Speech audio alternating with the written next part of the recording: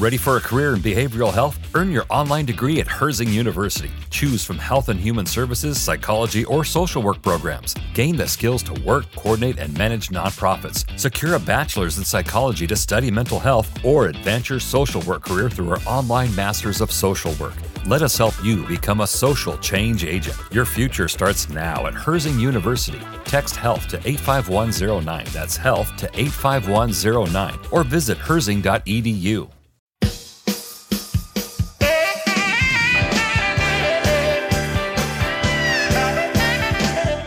It's the SNL Hall of Fame podcast with your host, Jamie Dew, Chief Librarian Thomas Senna, and featuring Matt Ardill. And now, curator of the hall, Jamie Dew. All right. Thank you so much, Doug and Nats. Even though you're not really there, this is just a canned recording. I want to thank you because you're that damn good. Before we go anywhere this week, I'm going to ask you, please wipe your feet before entering the hall. This is a place we like to keep neat and tidy, and your dirty feet just won't cut it. The SNL Hall of Fame podcast is a weekly affair. Each episode, we take a deep dive into the career of a former cast member, host, musical guest, or writer and add them to the ballot for your consideration. Once the nominees have been announced, we turn to you, the listener, to vote for the most deserving and help determine who will be enshrined for perpetuity in the hall. This week, we are in the host category, and we are taking a look at Christopher Walken. We'll be joined by Jamie Burwood of TV show Graphs, and I'm pretty excited about this one. So let's just dip right into Matt's Minutia Minute right now, and we'll get on with the show. Matt, how are you doing, my friend? Hey, Jamie. Thanks for having me again. Hey, it wouldn't be Matt's Minutia Minute without Matt. Well, today we've got a great one. My actor of choice, Christopher Walken, height 6 foot. Born March 31st, 1943, multiple time host. He has over 140 actor credits, 2 producer credits, 2 additional crew credits. Comes from humble beginnings. Born in Astoria, Queens. His mother brought him to dance classes every Sunday as a child, along with his brother. Interestingly, he has heterochromia, so one eye is blue, one eye is hazel. Never knew that until I looked this up for doing some research here. So it's interesting. He says the cadence of his voice actually comes from his mother being an immigrant from Glasgow and his father being an immigrant from Germany. I don't know. That is an interesting mix. I'll take his word on it. He has actually been in showbiz since 1950. His first television role was on the Colgate Comedy Hour, where he and his brother danced with Dean Martin and Jerry Lewis. Really? Yeah, and they went on to alternate on the soap opera Guiding Light from 1954 to 1956, where they both played the role of Mike Bauer. Yeah, it's amazing his credits as a dancer. He was so talented that Judy Garland booked him to dance with her at Liza Minnelli's 16th birthday party. Wow, what an honor. Well, yeah, and when you think, that's probably the wildest credit that he has in his acting and showbiz. No, at 16, he was a lion tamer's assistant, where he pretended to be the lion tamer's son, because that was the shtick, and the guy did not have a kid. Maybe he was eaten by a lion. I don't know. Now, his real name is Ronald. He actually got Christopher as a stage name when his boss called him Christopher one night when introducing him, and it just stuck. He actually prefers Chris to Christopher. So if you ever meet him, call him Chris. But yeah, I mean, he's wild. He was almost cast as Han Solo. He tries to insert a dance into every movie. He choreographed Weapon of Choice. He was in Madonna's Bad Girl video as a guardian angel, bringing some big Wings of Desire energy. It's amazing everything he brings. Never turns down a role. Steals clothing from every movie that he's in. Yeah, he has one thing I wish happened. It didn't come together. Marlon Brando cold called him shortly before his passing, pitching the idea that Walken and Brando have a variety show together where Brando would host and he'd make guests dance with Christopher Walken. What?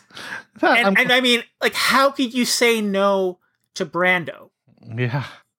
So, yeah, he is an incredible character, an incredible performer, true, all-around great. So I'm really looking forward to hearing today's episode. Me too. Let's get down to it.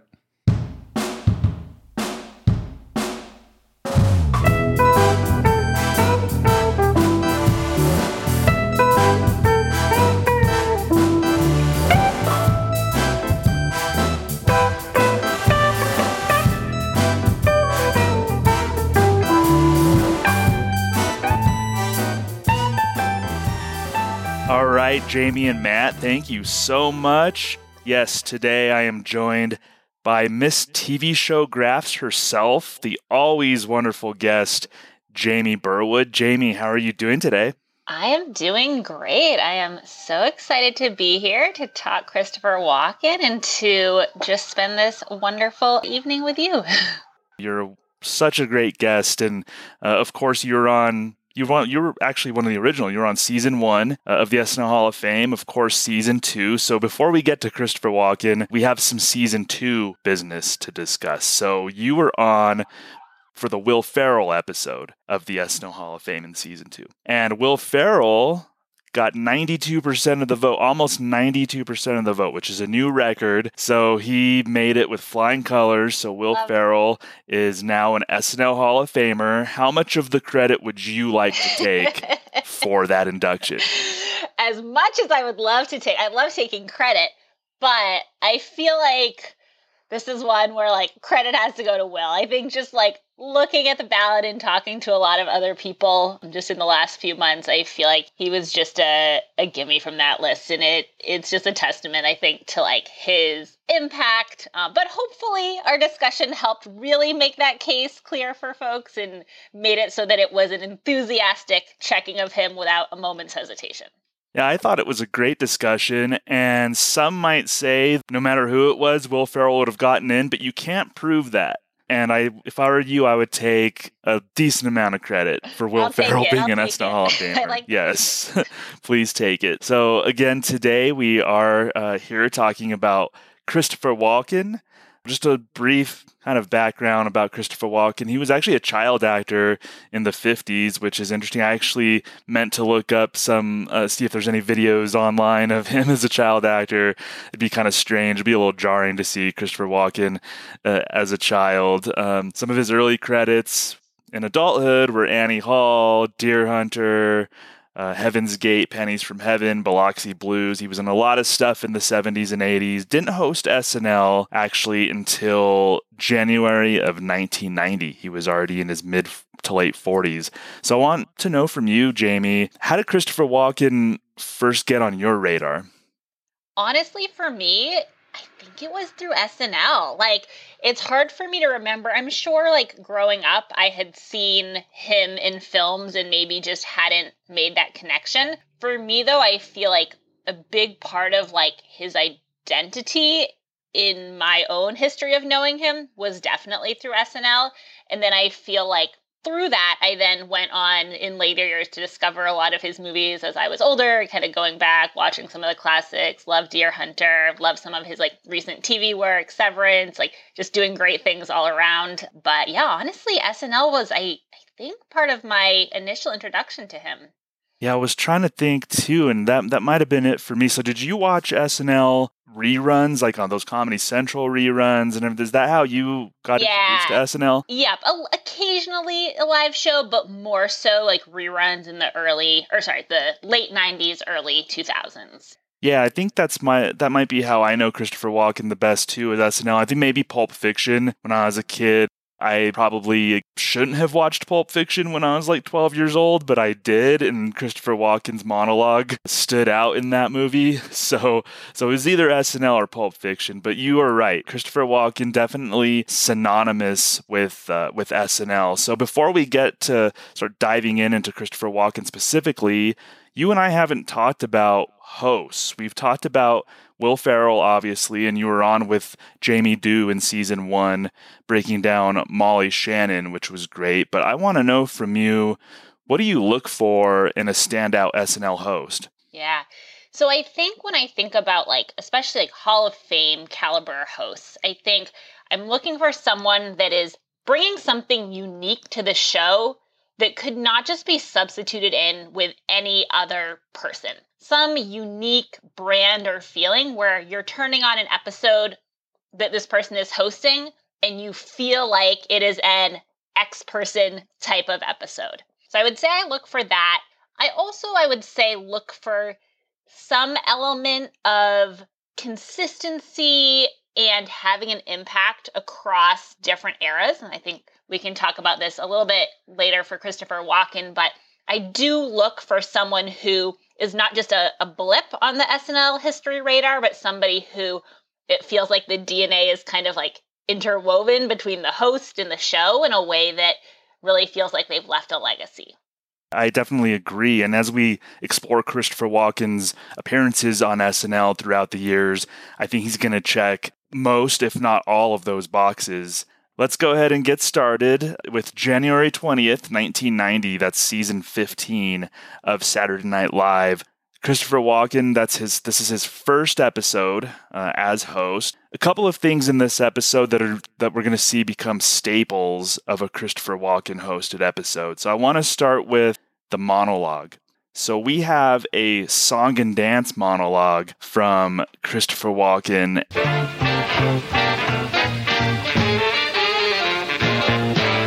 I feel like $1 million. I feel simply out of sight.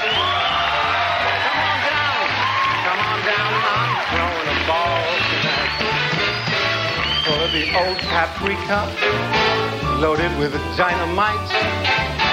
Come on down, I'm throwing a ball tonight. It's kind of interesting. To me, there's it's like a weird dichotomy between his personality and then the song and dance monologues that he seemed to prefer when he was hosting. What did you think of these monologues that Christopher Walken made kind of his thing as a host? Yeah, I absolutely love it. So I am already a sucker for any time there's a musical monologue in general, and I think some do it better than others, and I think Christopher Walken is really the best of the best as far as I'm concerned. But I'm a sucker for any time you're blending music with comedy.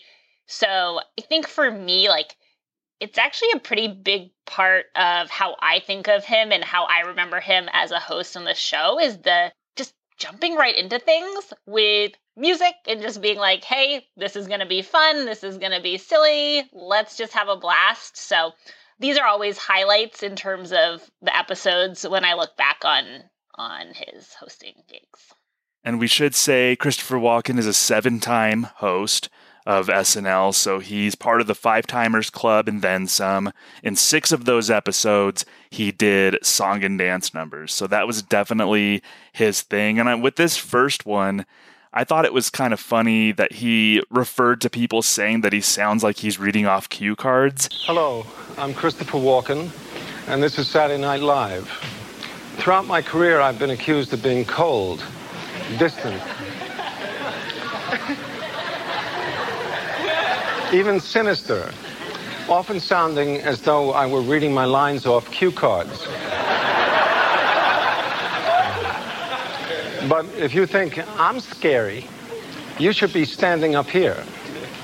It's hard for me to describe the excitement that I'm feeling at this moment.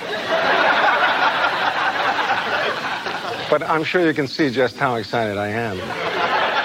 That's kind of a theme when we look at his episodes of SNL. That's one thing that sticks out, but with him, to me, that's endearing. So he referenced that, but then just kind of became a reality throughout his hosting gigs. And I just love his personality just in general. And Of course, people love to imitate him and talk about how eccentric he is. The way he behaves, do you think that's played up by him, or how much do you think that's actually how he is? That's such a great question. Yeah, I think there's a little bit of playing up of it that we start to see, even just thinking outside of SNL, but like in his career, I think when he became really like known for that kind of niche, I think he did play that up a little bit. But I like to think that a lot of that is just him and part of how he expresses himself and part of how comedy comes through in his world. So I would like to think that most of it is part of him, but I'm curious. What do you think on that? 'Cause that is such a good question. My feelings are on the same lines as that. I think there's a lot of course, when we see caricatures of somebody on TV or whatever, that comes from somewhere. So there's some element of truth. He's very self-aware, which I appreciate, and a lot of it's almost a wink to the audience. So I think we saw it here, especially in this first song and dance monologue. Of course, him referencing that people think he sounds like he's reading off cue cards. He's pretty entertaining as far as just his presence in those monologues, wouldn't you say? Absolutely. I think when I think about hosts, there's kind of this likability factor that sometimes comes into play. And as much as I don't like to anchor completely on that, I feel like in his case, likability kind of ties into who he is as a host. And I think why people do connect with him so much. I think there are other kind of oddball type folks that could come in and you come away being like, oh, like they were a little weird. It's off-putting. With him, just I'll give you an example. Tom Green is an oddball, but he was kind of off-putting. Yep. I think in his episode of SNL. Spoiler: I think he's not eligible because I think he's only hosted once. But we would probably not do a Tom Green episode of the the SNL Hall of Fame. So I think that you're correct. Like Tom Green's an example of someone who's an oddball, kind of off-putting. Christopher Walken, totally the opposite. It's great. Yeah, it's awesome. Yeah. So in that first episode, he did maybe one of his most famous sketches. It's definitely his most famous recurring sketch. So he did the first installment of The Continental, which was, to me, it fit the overall vibe of that era of SNL. And Christopher Walken was probably the perfect person to play that role. So tell me about your thoughts about the Continental sketches.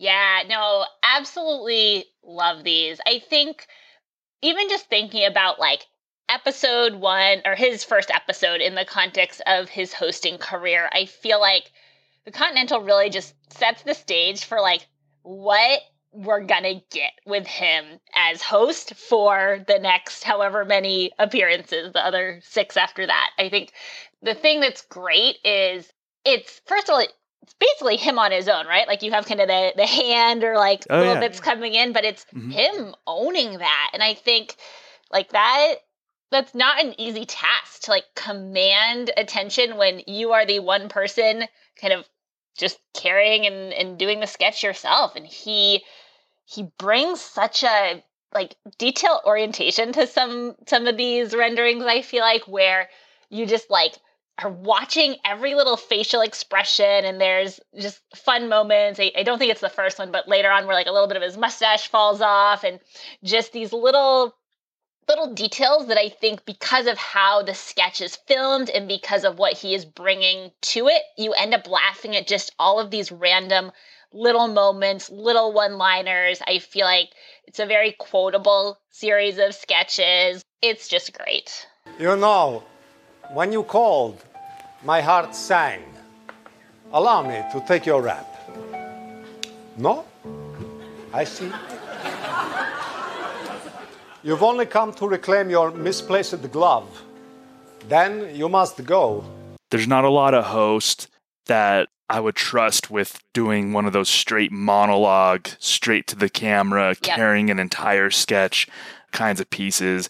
And Walken is one of them, especially first-time hosts. He did this Continental sketch in his very first episode hosting. That's a lot of trust to put in a host. So whoever wrote that and the show knew that they could trust Christopher Walken with something like that. And to your point, there's a little piece of SNL trivia that the only other person to appear on camera other than Christopher Walken in those sketches was Julia Sweeney. That was in the second installment. You could see her at the beginning kind of running out in a haste. So that was Julia Sweeney was the only other person to appear actually on camera in those sketches. Love it. Yeah. And I feel like the other thing about these sketches that really stood with me is I feel like after the first one or even two, there kind of are these moments that you're looking for. So like his champagne pronunciation, which he'll do way better than me. But don't you see, I would be devastated if you did not join me for at least one glass of fine champagne. These little moments that like it becomes, you're looking for those in the sketch and just anticipating eagerly like when that will come up and almost like laughing before the line is even out because you know it's coming, you know it's happening, and just he delivers it so well. But I also feel like the series of sketches, like there's enough nuance and enough different in each one that you feel like you're still looking forward to it when it comes back in his next hosting gig and the one after that and so on. I look at good recurring sketches as almost like meditations. Like I kind of know the beats that are coming and it's so comforting, and I don't mind knowing the beats because it's about the execution. So in these Continental sketches, I know that he's going to say something that insults the woman that he's talking to. She's going to try to leave. Yeah. He's going to run to the door and plead his case as to why she shouldn't and all of that. But there's something real comforting about knowing the beats and seeing how they're going to fill in those beats. Same with like we talk about Stefan, who's arguably one of the greater characters in SNL history. That's formulaic, but I don't think that's necessarily a bad thing, formulaic. Right. I think that could be really great. Yeah, when you're just that good, I feel like people love seeing more of it, right? And that's where, again, someone else doing this sketch in this series of sketches, it just would not work. And that's where I think you look to what the person and the host is actually bringing into it themselves that really sets it apart. And I do have some questions about the world that's being built in these sketches. I want to know if you can help me unpack some of this stuff. So I'm wondering, is that an apartment, a house, or like a hotel that he's in? Yeah, that's a great question. I was thinking of it as like somewhat of a permanent residence, just based on like things that we're seeing in there and like some of the nods to like setups, like there's a two-way mirror in one episode. So I was thinking of it as kind of like a fancy-ish apartment, but this is not an official source of truth opinion. That was just kind of how I was framing it. No, we're just spitballing here. I think when I first saw them as a kid, I thought he was in a hotel room. Yeah. Now I think it's probably probably like a high-rise apartment sort of thing. Why is his name the Continental? I didn't know for the longest time that that's his name.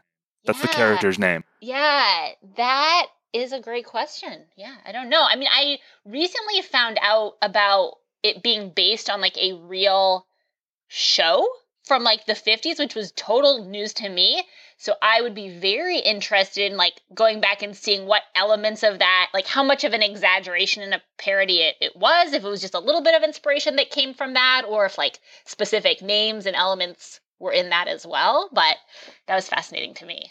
Maybe a deep dive into whatever TV show that inspired that is necessary, and maybe you could come up with some graph. Yeah, for everybody. I don't know. Hunt that one down. Hunt that one down. Yes. What does he do to make money? I always pictured him as just like independently wealthy through like family wealth. Yeah, I thought it seemed like maybe generational wealth. I didn't get the impression that it's something that like wealth he created. Yeah. Necessarily. It's probably generational wealth. He doesn't seem to be, he seems a little inept in certain ways. Mm-hmm. So I would be shocked if he created a whole bunch of wealth for himself. Agreed. So, yeah, I feel like his just like not like, how do I put it? Like inept is probably the right word. Like that's, I feel like why this character works so much, because you are laughing at him for like such a big part. So I think that's why I've always just assumed like he wasn't doing definitely nothing too important.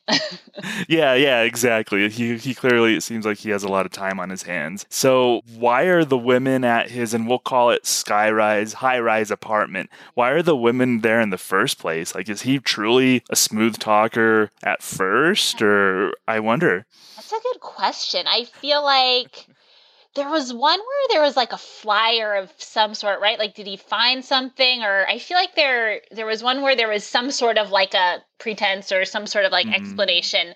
But otherwise, I kind of assumed maybe it tied into the wealth. Like, he was like good at like luring or like bringing the women there, but then like you kind of see his real deal. But yeah, he can only keep up the suave persona for so long. Yeah. And my last one is, where is he from? Where is the Continental from? Where's the Continental from? What's his accent? Yeah. What? Oh my gosh, I'm so bad with accents. Latin American or European? Yeah. Since this stems from something real, apparently, that might be the answer. There might be a real answer for this. I always just thought like somewhere European, and like my own lack of accents like leading me to just leave it at that and not even like try to figure out what it might be mapped to. But yeah, I'm curious if there's any like if the source material has any like hints to that. Any hints? Yeah. Supposed to be. Yeah, I was thinking maybe somewhere near the border of Spain and France. In that area. Maybe I don't know where the Champagne region is, but maybe near there. I don't know. There's hints of European, but also some hints of like Latin American. I could see a case to be made for that as well. So. Yeah, so we might be as befuddled now as we were when we walked into this discussion, and certainly as befuddled as some of the women that were in the Continental's place of residence, as it were. So we love the Continental, and I think most SNL fans, that's probably a beloved thing amongst most SNL fans as well. So like I mentioned, that was his first episode. He did the Song and Dance monologue, which became a Walken staple, the Continental, which became a Walken staple. And what else stands out to you as far as Walken hosted SNL episodes? So I think kind of opening it up to all of his episodes over the years, definitely a few memorable sketches. I think what's cool about him is I feel like the show straddled a nice balance of like letting him come into like kind of the play box of like sketches that were already like recurring and like worlds that we already knew, but then also like creating some great standalone stuff. So one that I definitely want to talk about is Ed Glosser, Trivial Psychic, because this one to me is just, it's a personal favorite. Hey, Psychic Man, what do you see happening in the World Series, Toronto or Atlanta? I can't believe you're asking me to use my power in that way.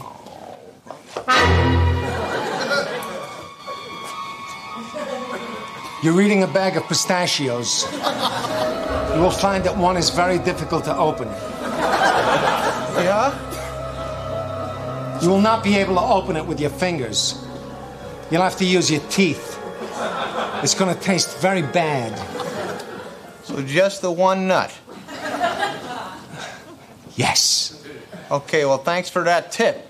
I'm going to go call my bookie now. My favorite types of sketches, and I've said this before, is like one where the premise on its own is brilliant. Like, this is just a great premise for a sketch. So for those who haven't seen it recently, it's basically this guy who's a psychic, but a very like mundane things. Like you left your coffee cup in the taxi cab and other just ridiculously hilarious, like non-important things.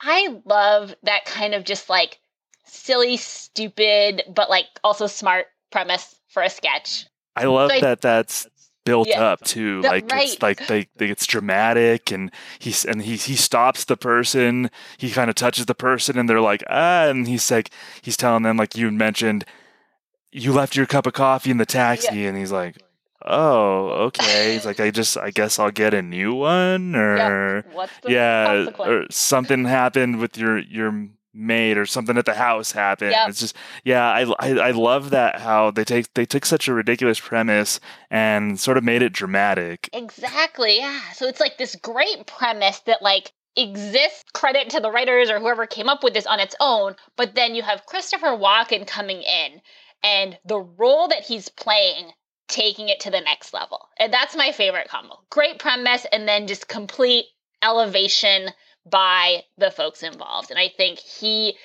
just, you see a little bit of the like zaniness. It's not maybe his like complete stereotypical oddball character, but like it has notes of that, which I feel like I also really appreciate when it's not just like him playing the complete stereotype or caricature that we maybe think of when we think of him, but it takes elements of that kind of zaniness and pulls it into a sketch in kind of a unique way.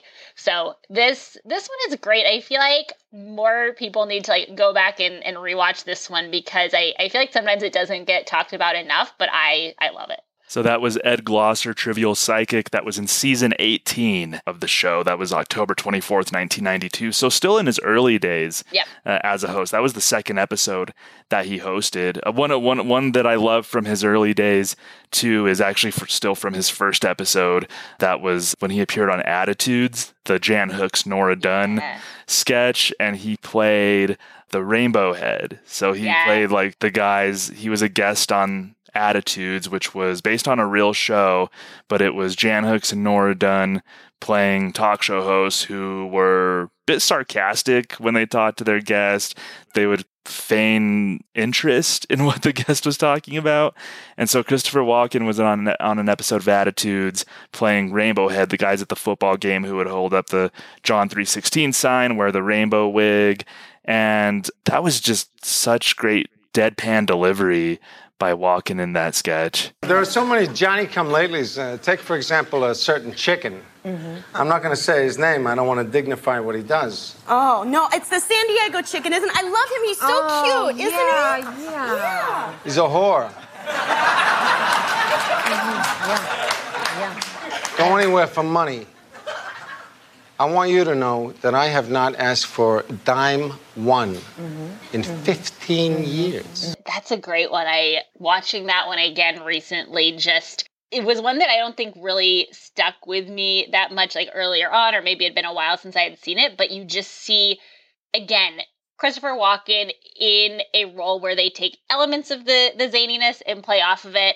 I feel like there were a lot of just great lines around this, some play around the Bible stuff, and just like jokes around kind of the Rainbow Head's rainbow, and just like awesome, fun little one-liners from this.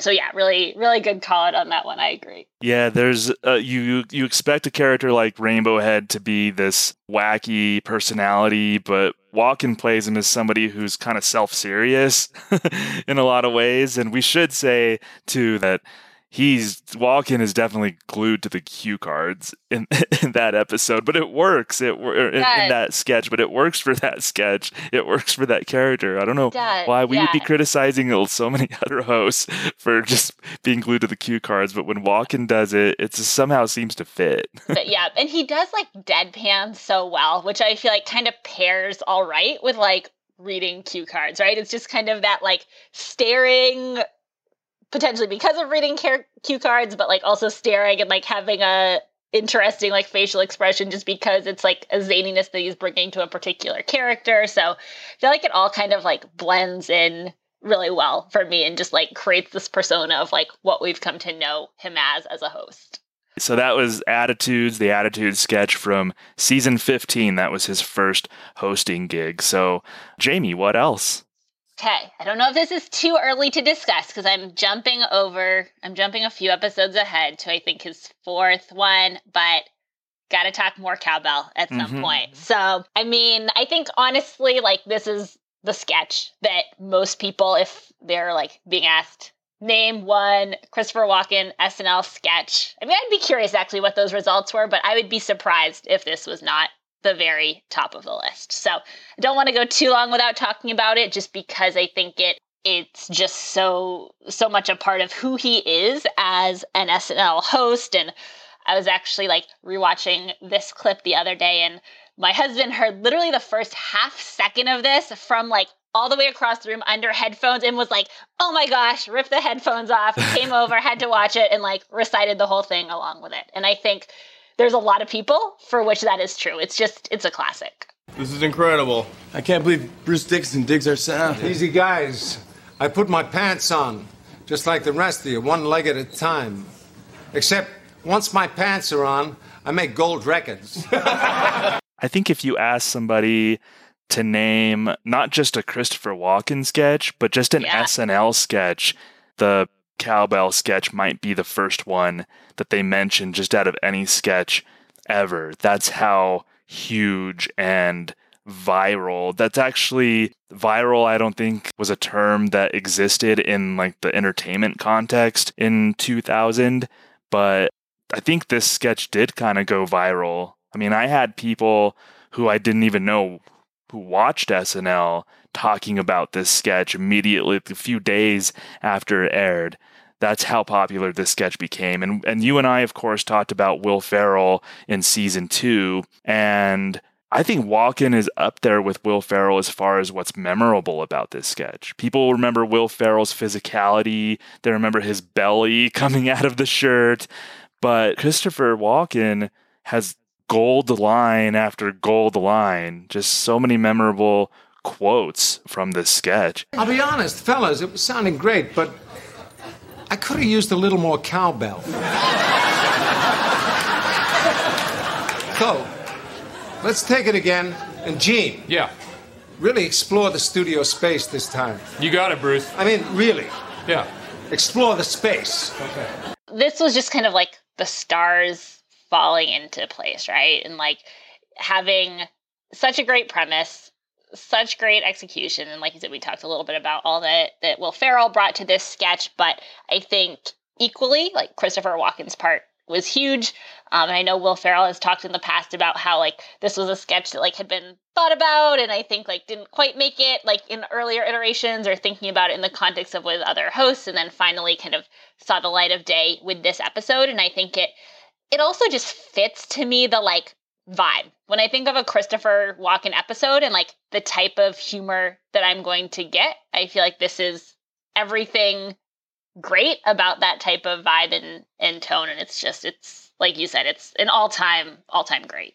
His delivery and his character in that sketch was necessary to balance out Will Ferrell's more over-the-top physicality. I think it was a perfect kind of grounding force for that sketch. And they didn't need, I mean, they could have just had Will Ferrell do his thing and it probably would have been funny. But I think what put it over the top was Christopher Walken as Bruce Dickinson coming in and saying funny things. Babies, before we're done here, y'all be wearing gold-plated diapers. What does that mean? Never question Bruce Dickinson. You had mentioned one thing you look for in a great host is being able to work well with different eras of the cast.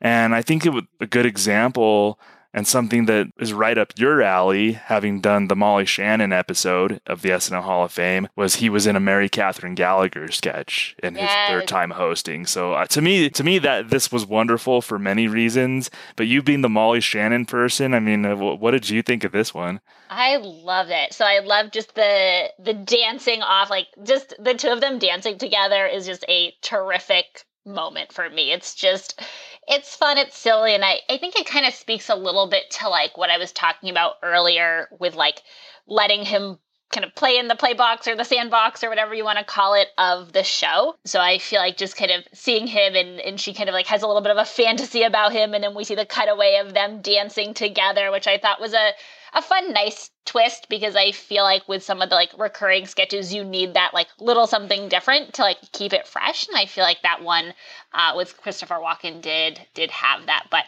yeah, I love that the show did let him play with some of these like really classic characters over time. And I think that was a great one. We get a Sally O'Malley at one point. Mm-hmm. We get some like the Lovers ones, which we can talk about in a bit. Yeah, Rita Del Vecchio, which was a Sherry Terry character. He's in a sketch there. Yeah.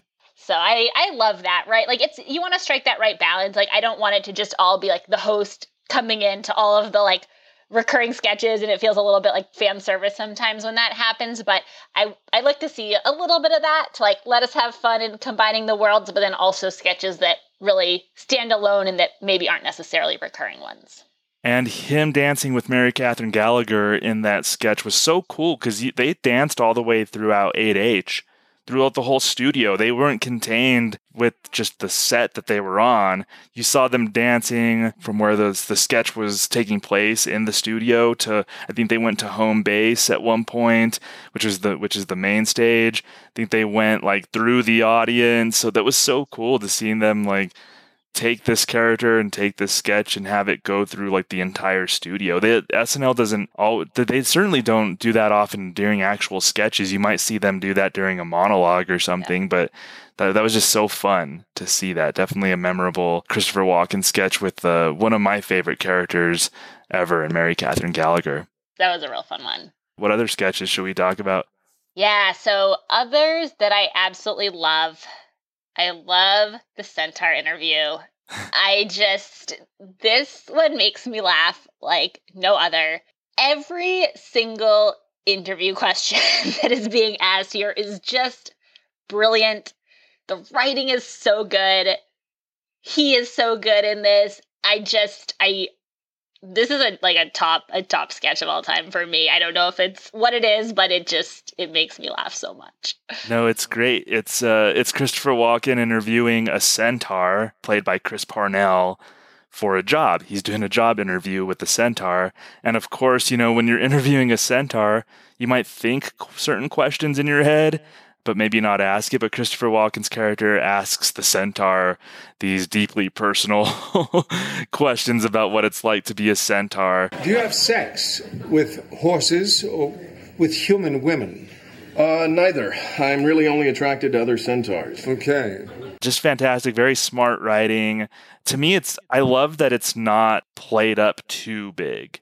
Yep. They're grounded in reality. There's just so happens to be a centaur in the sketch, but the overall premise and delivery is grounded in reality. I think that's perfect. And you got to trust the audience that they know that obviously a centaur on screen's an unusual thing, and it doesn't have to be played up huge. I think the sketch definitely trusts the audience to go along with them, go along with the deadpan. I think this is such a wonderful example of what I love about what Christopher Walken brings or brought to SNL. This was in his 5th hosting gig.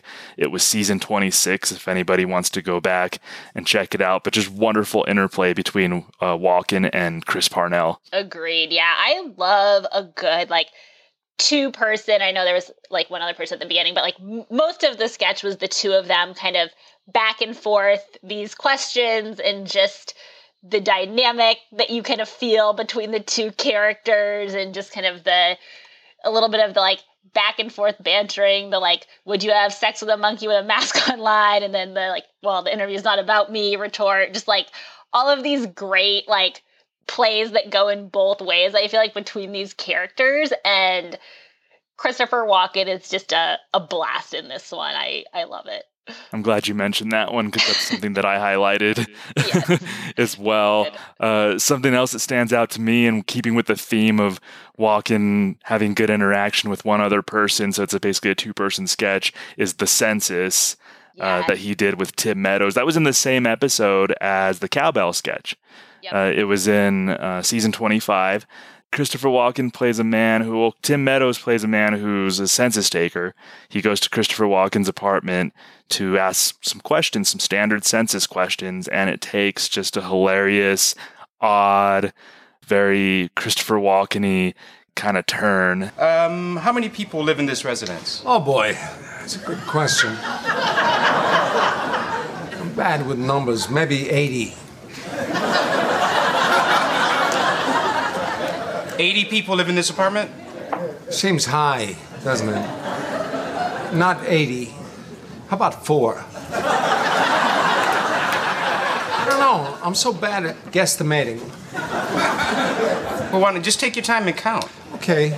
There's me, my wife, our plants. We have some candy bars.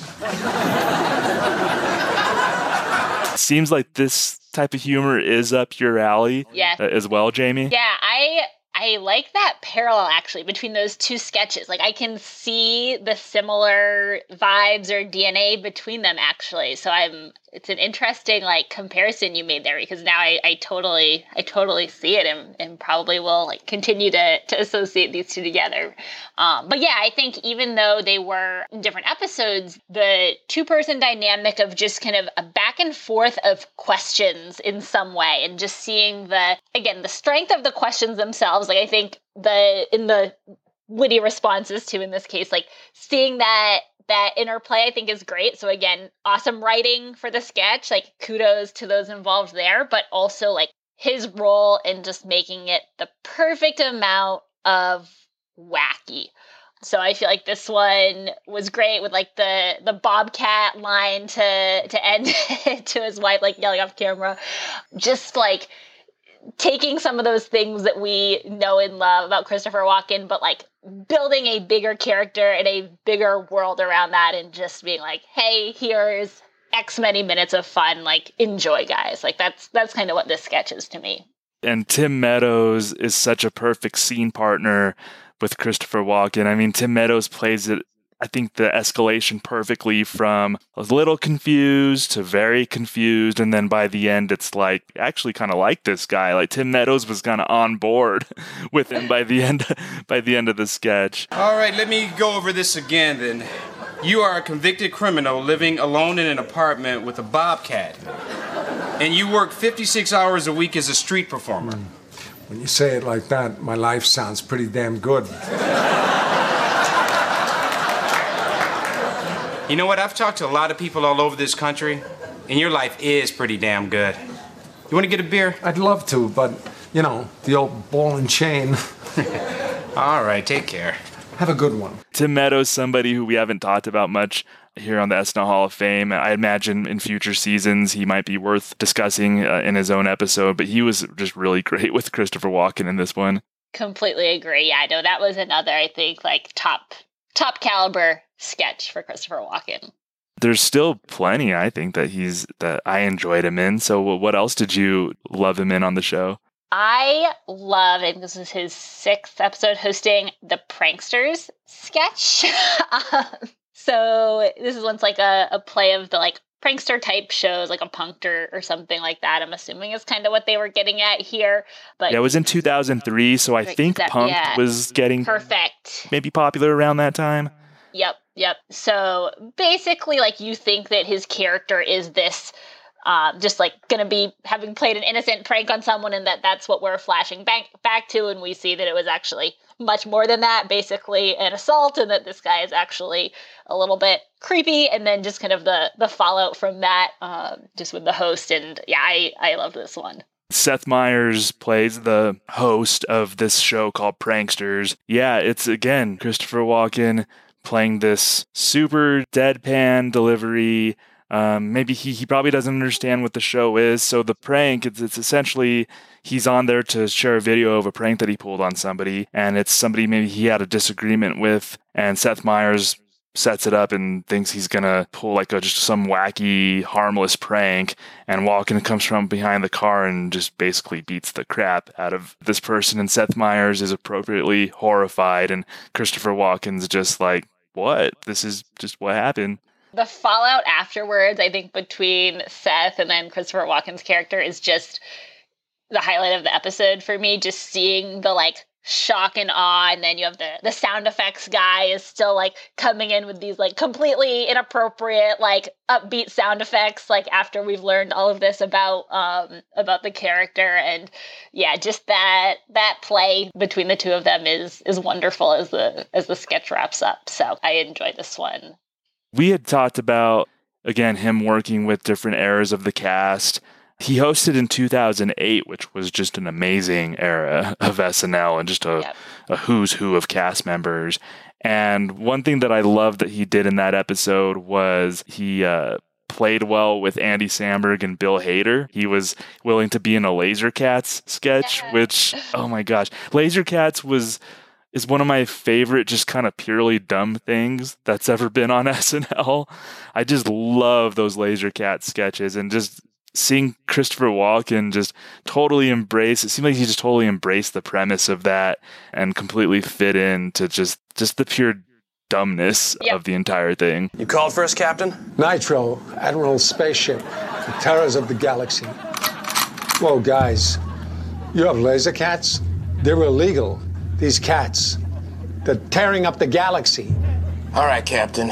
Anything for you. Do the right thing. I think he fits in well with different types of humor, right? Like you can put him in a kind of just silly, dumb kind of sketch and it works, right? He works in many other different kinds of sketches as well, which I think is, again, yet another reason why he is so great. But I love seeing him in those moments where it's just like he's doing something silly, wearing something silly in a sketch that is just there to just make people smile and laugh, and like that's great. Like that's what SNL is here for, right? Like we're here to laugh. So yeah, that was great. Yeah, I imagine Andy Samberg and Bill Hader pitching that to Christopher Walken when he showed up on that Monday, and Walken just being like, sounds dumb. I'm on board. Let's do it. Like, and he knew what his role was in that sketch, and he played it to perfection. So that was Laser Cats from 2008, and in that same episode, like just people love doing Walken impressions. There's like Jay Moore. I think Kevin Pollak does a really good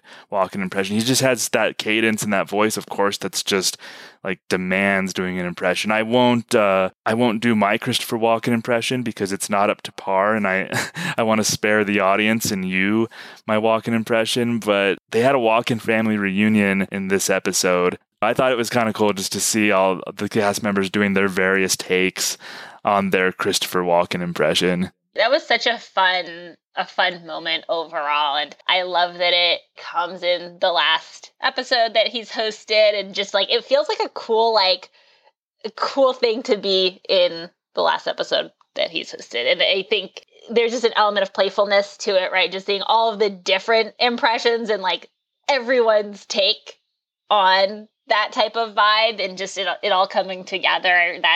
That's to me just like, yeah, fun times. I will take any Christopher Walken impression that anyone has, like parade it all together, and I'm a happy camper, no complaints. Yeah, it was super fun. We saw Bill Hader, which I think Bill Hader's is probably the best one, but that's not a surprise. Christopher, I can't believe you made it. We also saw Keenan attempt one. It's amazing. 2 months with them, and now I talk just like a normal American teenage boy. Amy Poehler attempted one. My doll's name is Jenny. She's a good doll, but she doesn't like ghosts, and neither do I. Ghosts scare me, and I'm pretty sure one is living under my bed. Daryl Hammond did a good one, but he's also like another master impressionist. Well, if it isn't Mr. Hollywood coming home to grace us with his presence, wow. So that was just super fun. They've done that before with other people who just begged to be impersonated, like Drew Barrymore. They had something similar. Adam Sandler, I think they literally did a Sandler family reunion in an episode that he hosted, and it was similar vibes. So this was a wonderful thing. So anything else throughout his hosting tenure that you want to talk about? The only other big one that I would be like mad at myself if I didn't bring it up was Colonel Angus. I feel like that is just a, like, again, when you think about him on the show, like top caliber moment. And who is this little rosebud? This is our daughter, Melinda. Colonel Angus, the pleasure is all mine. I've heard so much about you. Well, my dear, don't believe everything you hear about old Colonel Angus. Colonel Angus might be rough. Colonel Angus might not smell like a bed of roses, but deep down, Colonel Angus is very sweet. Well, we hope you'll spend the night with us. Well, thank you, Miss Annabelle. And if I overstay my welcome, just tap me on the head.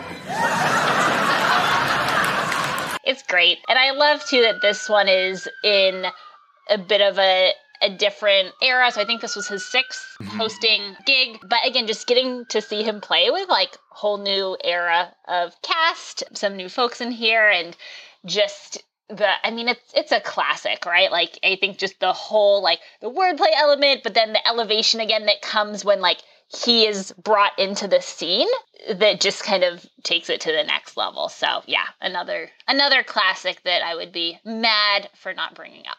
Yeah, that's something that stood out to me too. And it was like 2003. I remember a lot of the humor back then. It was a lot of wordplay and innuendo. So this definitely fit with the time period of SNL and kind of in culture for sure. And he played well with who was in that sketch? Rachel Dratch, Amy Poehler, Chris Parnell was in that one too. So Walken was he just seems like a wonderful scene partner for if you're an SNL cast member, because it seems like he gets it. He just totally understands the assignment and knows the proper way to deliver it, the proper tone of the sketch. I think Christopher Walken just gets it. I said it before, but I just to emphasize, like, I love seeing him get to play with so many different types, so many different people, so many legends on this show, right? Like, it's just really cool to me when you see these hosts that spans, like for Christopher Walken from 1990 to 2008, getting to see, I mean, across that 18 years, there was a lot of change on the show, right? Just even when I think back to like his first episode in 1990 and like the cast that he was interacting with then versus his 92 episode, like felt like completely different worlds. And I think even his subsequent episodes, even though there were some common threads, I think especially like in the like early 2000s appearances, there were enough changes also starting to happen over the time that it really feels like each time he's on the show, he's getting to interact with someone new or maybe a different combination of cast members in a way that I think really creates a lot of cool magic.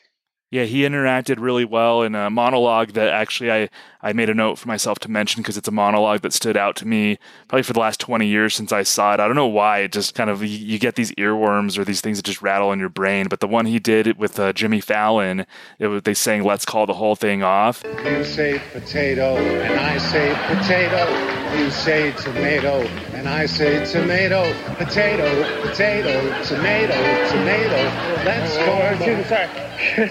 Jimmy, what's up?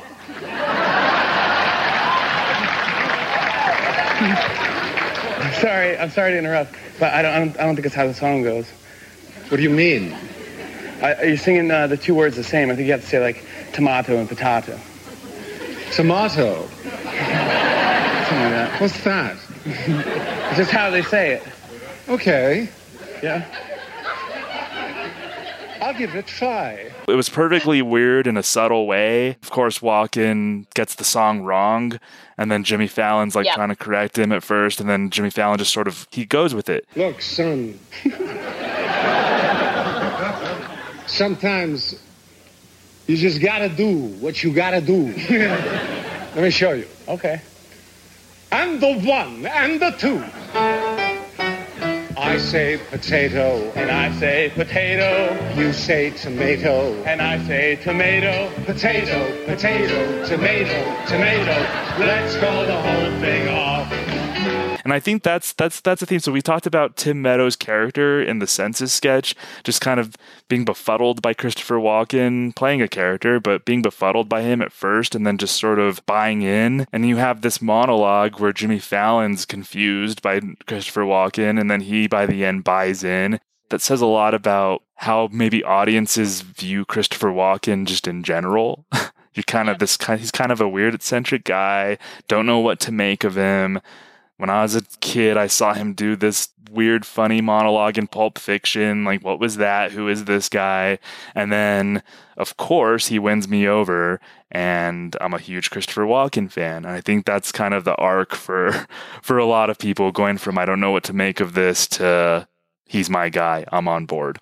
Totally, yeah. And I think one thing that's really unique to me about Christopher Walken, when I think about just all of the different SNL hosts throughout history, I think there's a lot of SNL hosts where like they leave a legacy on the show, and that's great. That's definitely something I look for in a host. But what's cool about Christopher Walken is I feel like the reverse also is true. Like, you can see the impact that SNL has had on how people see Christopher Walken. And again, maybe I'm biased by the fact that it was one of my like earliest like moments of thinking of him, and it was very much defined by his SNL sketches and characters. But I feel like even now when people think of Christopher Walken, like the things that come to mind are very intertwined with SNL, and this like the humor that people have come to love for him, I feel like was built and like cultivated through his SNL hosting. So it's really cool to see that. And I think there's not that many hosts where that can be said for, or at least not to that extent that it's said for him.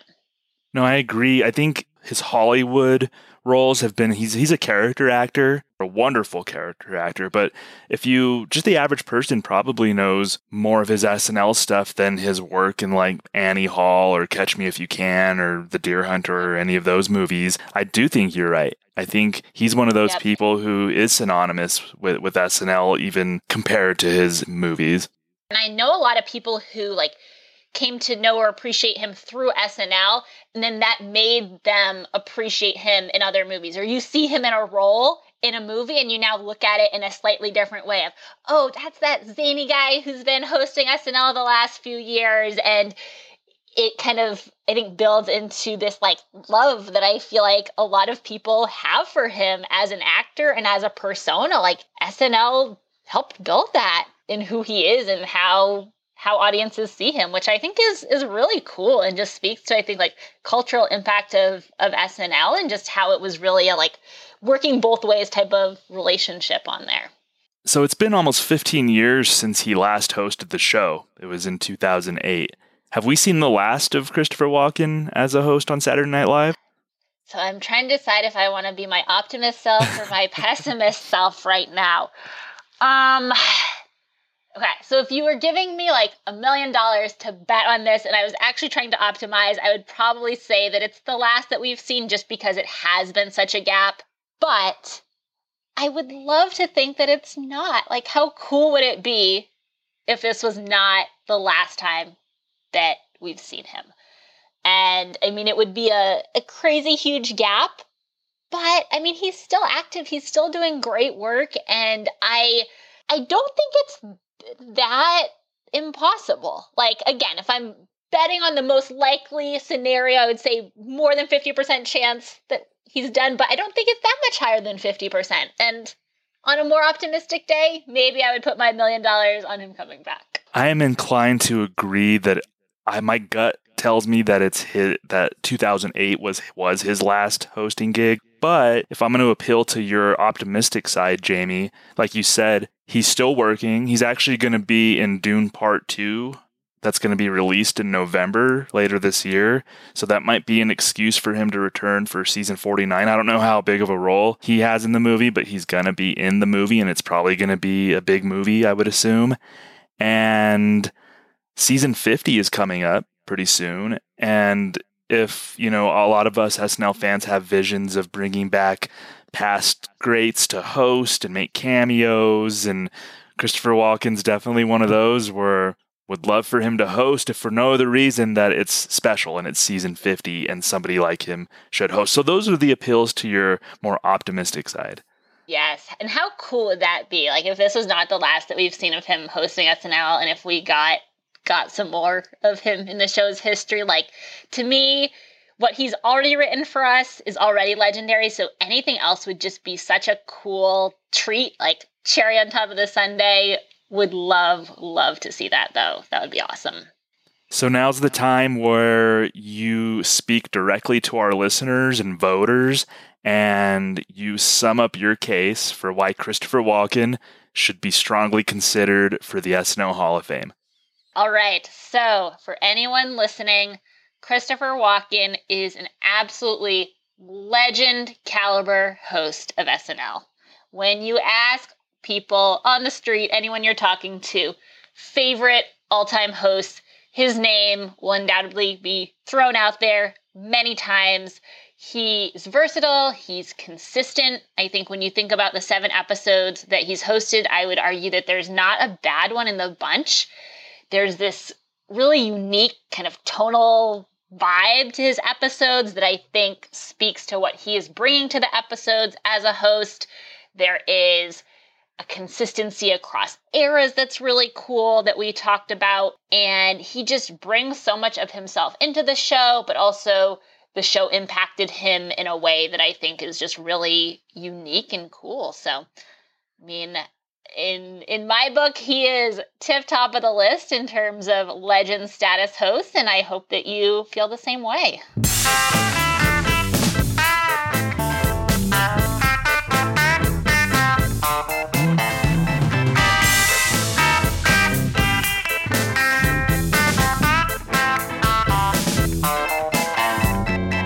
So there's that. Tip top of the list, Jamie says. I like it. I like it a lot. Learned a lot. So thank you so much, both Thomas and Jamie. That was a fantastic trip through the career of Mr. Christopher Walken. Now, before we go anywhere, we are going to check out a sketch. And there's one important thing to note in this sketch. Both Thomas and Jamie selected this sketch for its comedic sensibility. It's a different type of sketch, though, in terms of visualness. It requires a little bit more theater of the mind. The most important thing to take note is that Chris Parnell is a centaur. So keep that in mind as you listen to this, because you can't see it, you can only hear it. But Chris Parnell is a centaur, and this is the Centaur Job Interview with Christopher Walken. I'm sorry, Dr. Wallace, but I'm afraid we're looking for someone with a little more experience to fill our chief resident position. I understand. So did I get the job? No, you didn't. Thank you. You won't regret this. I'll see you Monday morning. You didn't get the job. Debbie, please send in the next applicant. Dr. Winter. Hello. You must be Dr. Levitt. It's a pleasure to finally meet you. You've come highly recommended. Well, a couple of those recommendations came from Yale men, so I hope you won't hold that against me. Now, as you know, we're becoming a teaching hospital. Sit, please. I wish I could. Oh. Our new chief resident will help lead that transition. Well, at Johns Hopkins, I actually chaired the faculty committee that oversaw coordination between the school and the hospital. As I said, your qualifications are most impressive. Thank you. Now, would you mind if I ask you a few questions about being a centaur?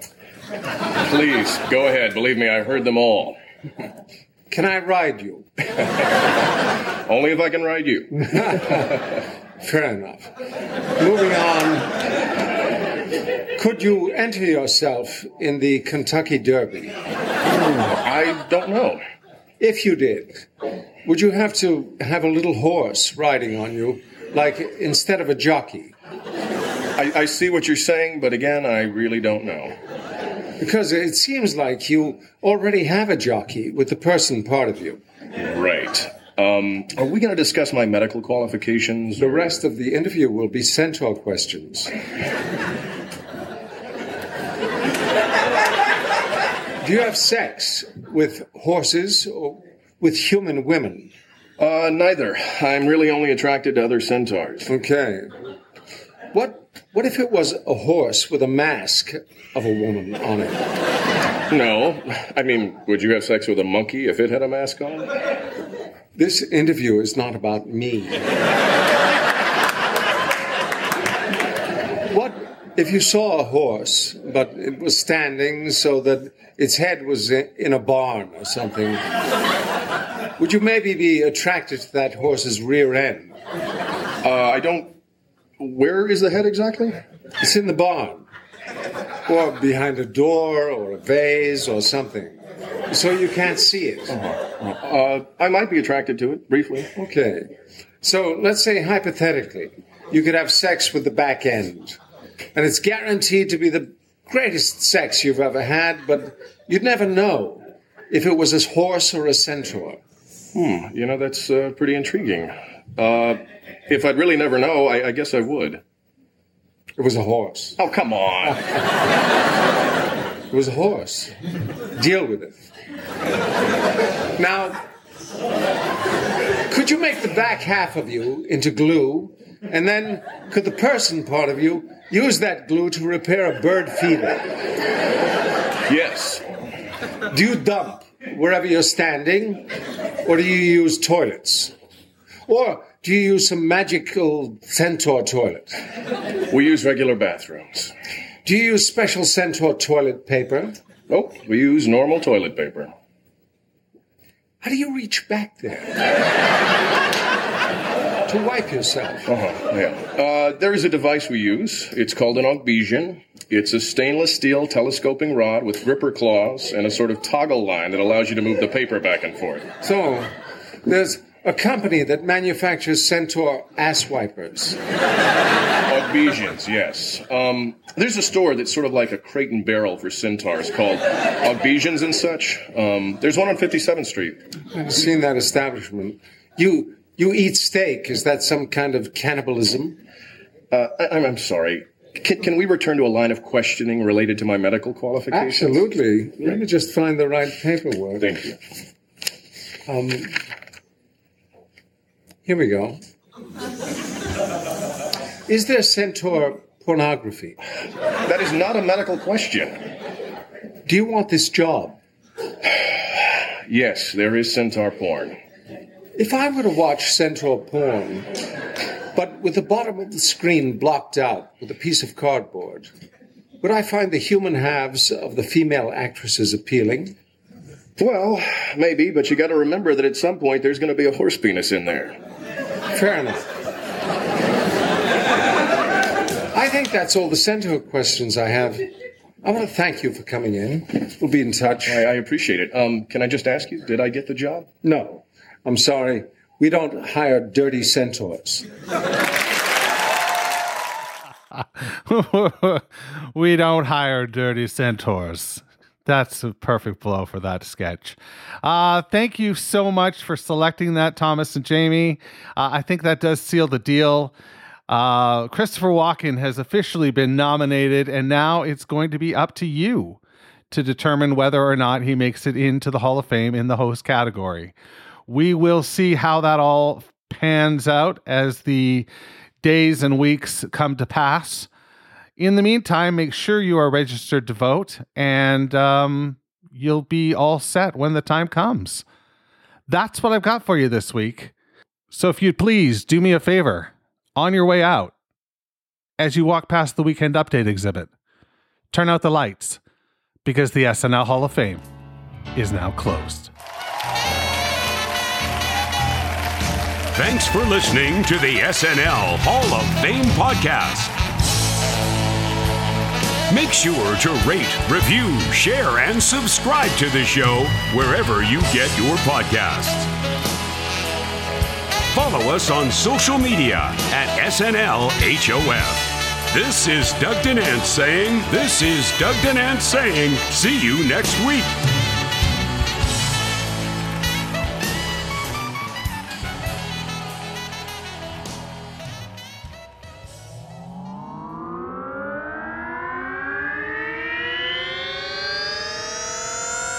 To podcasts and such.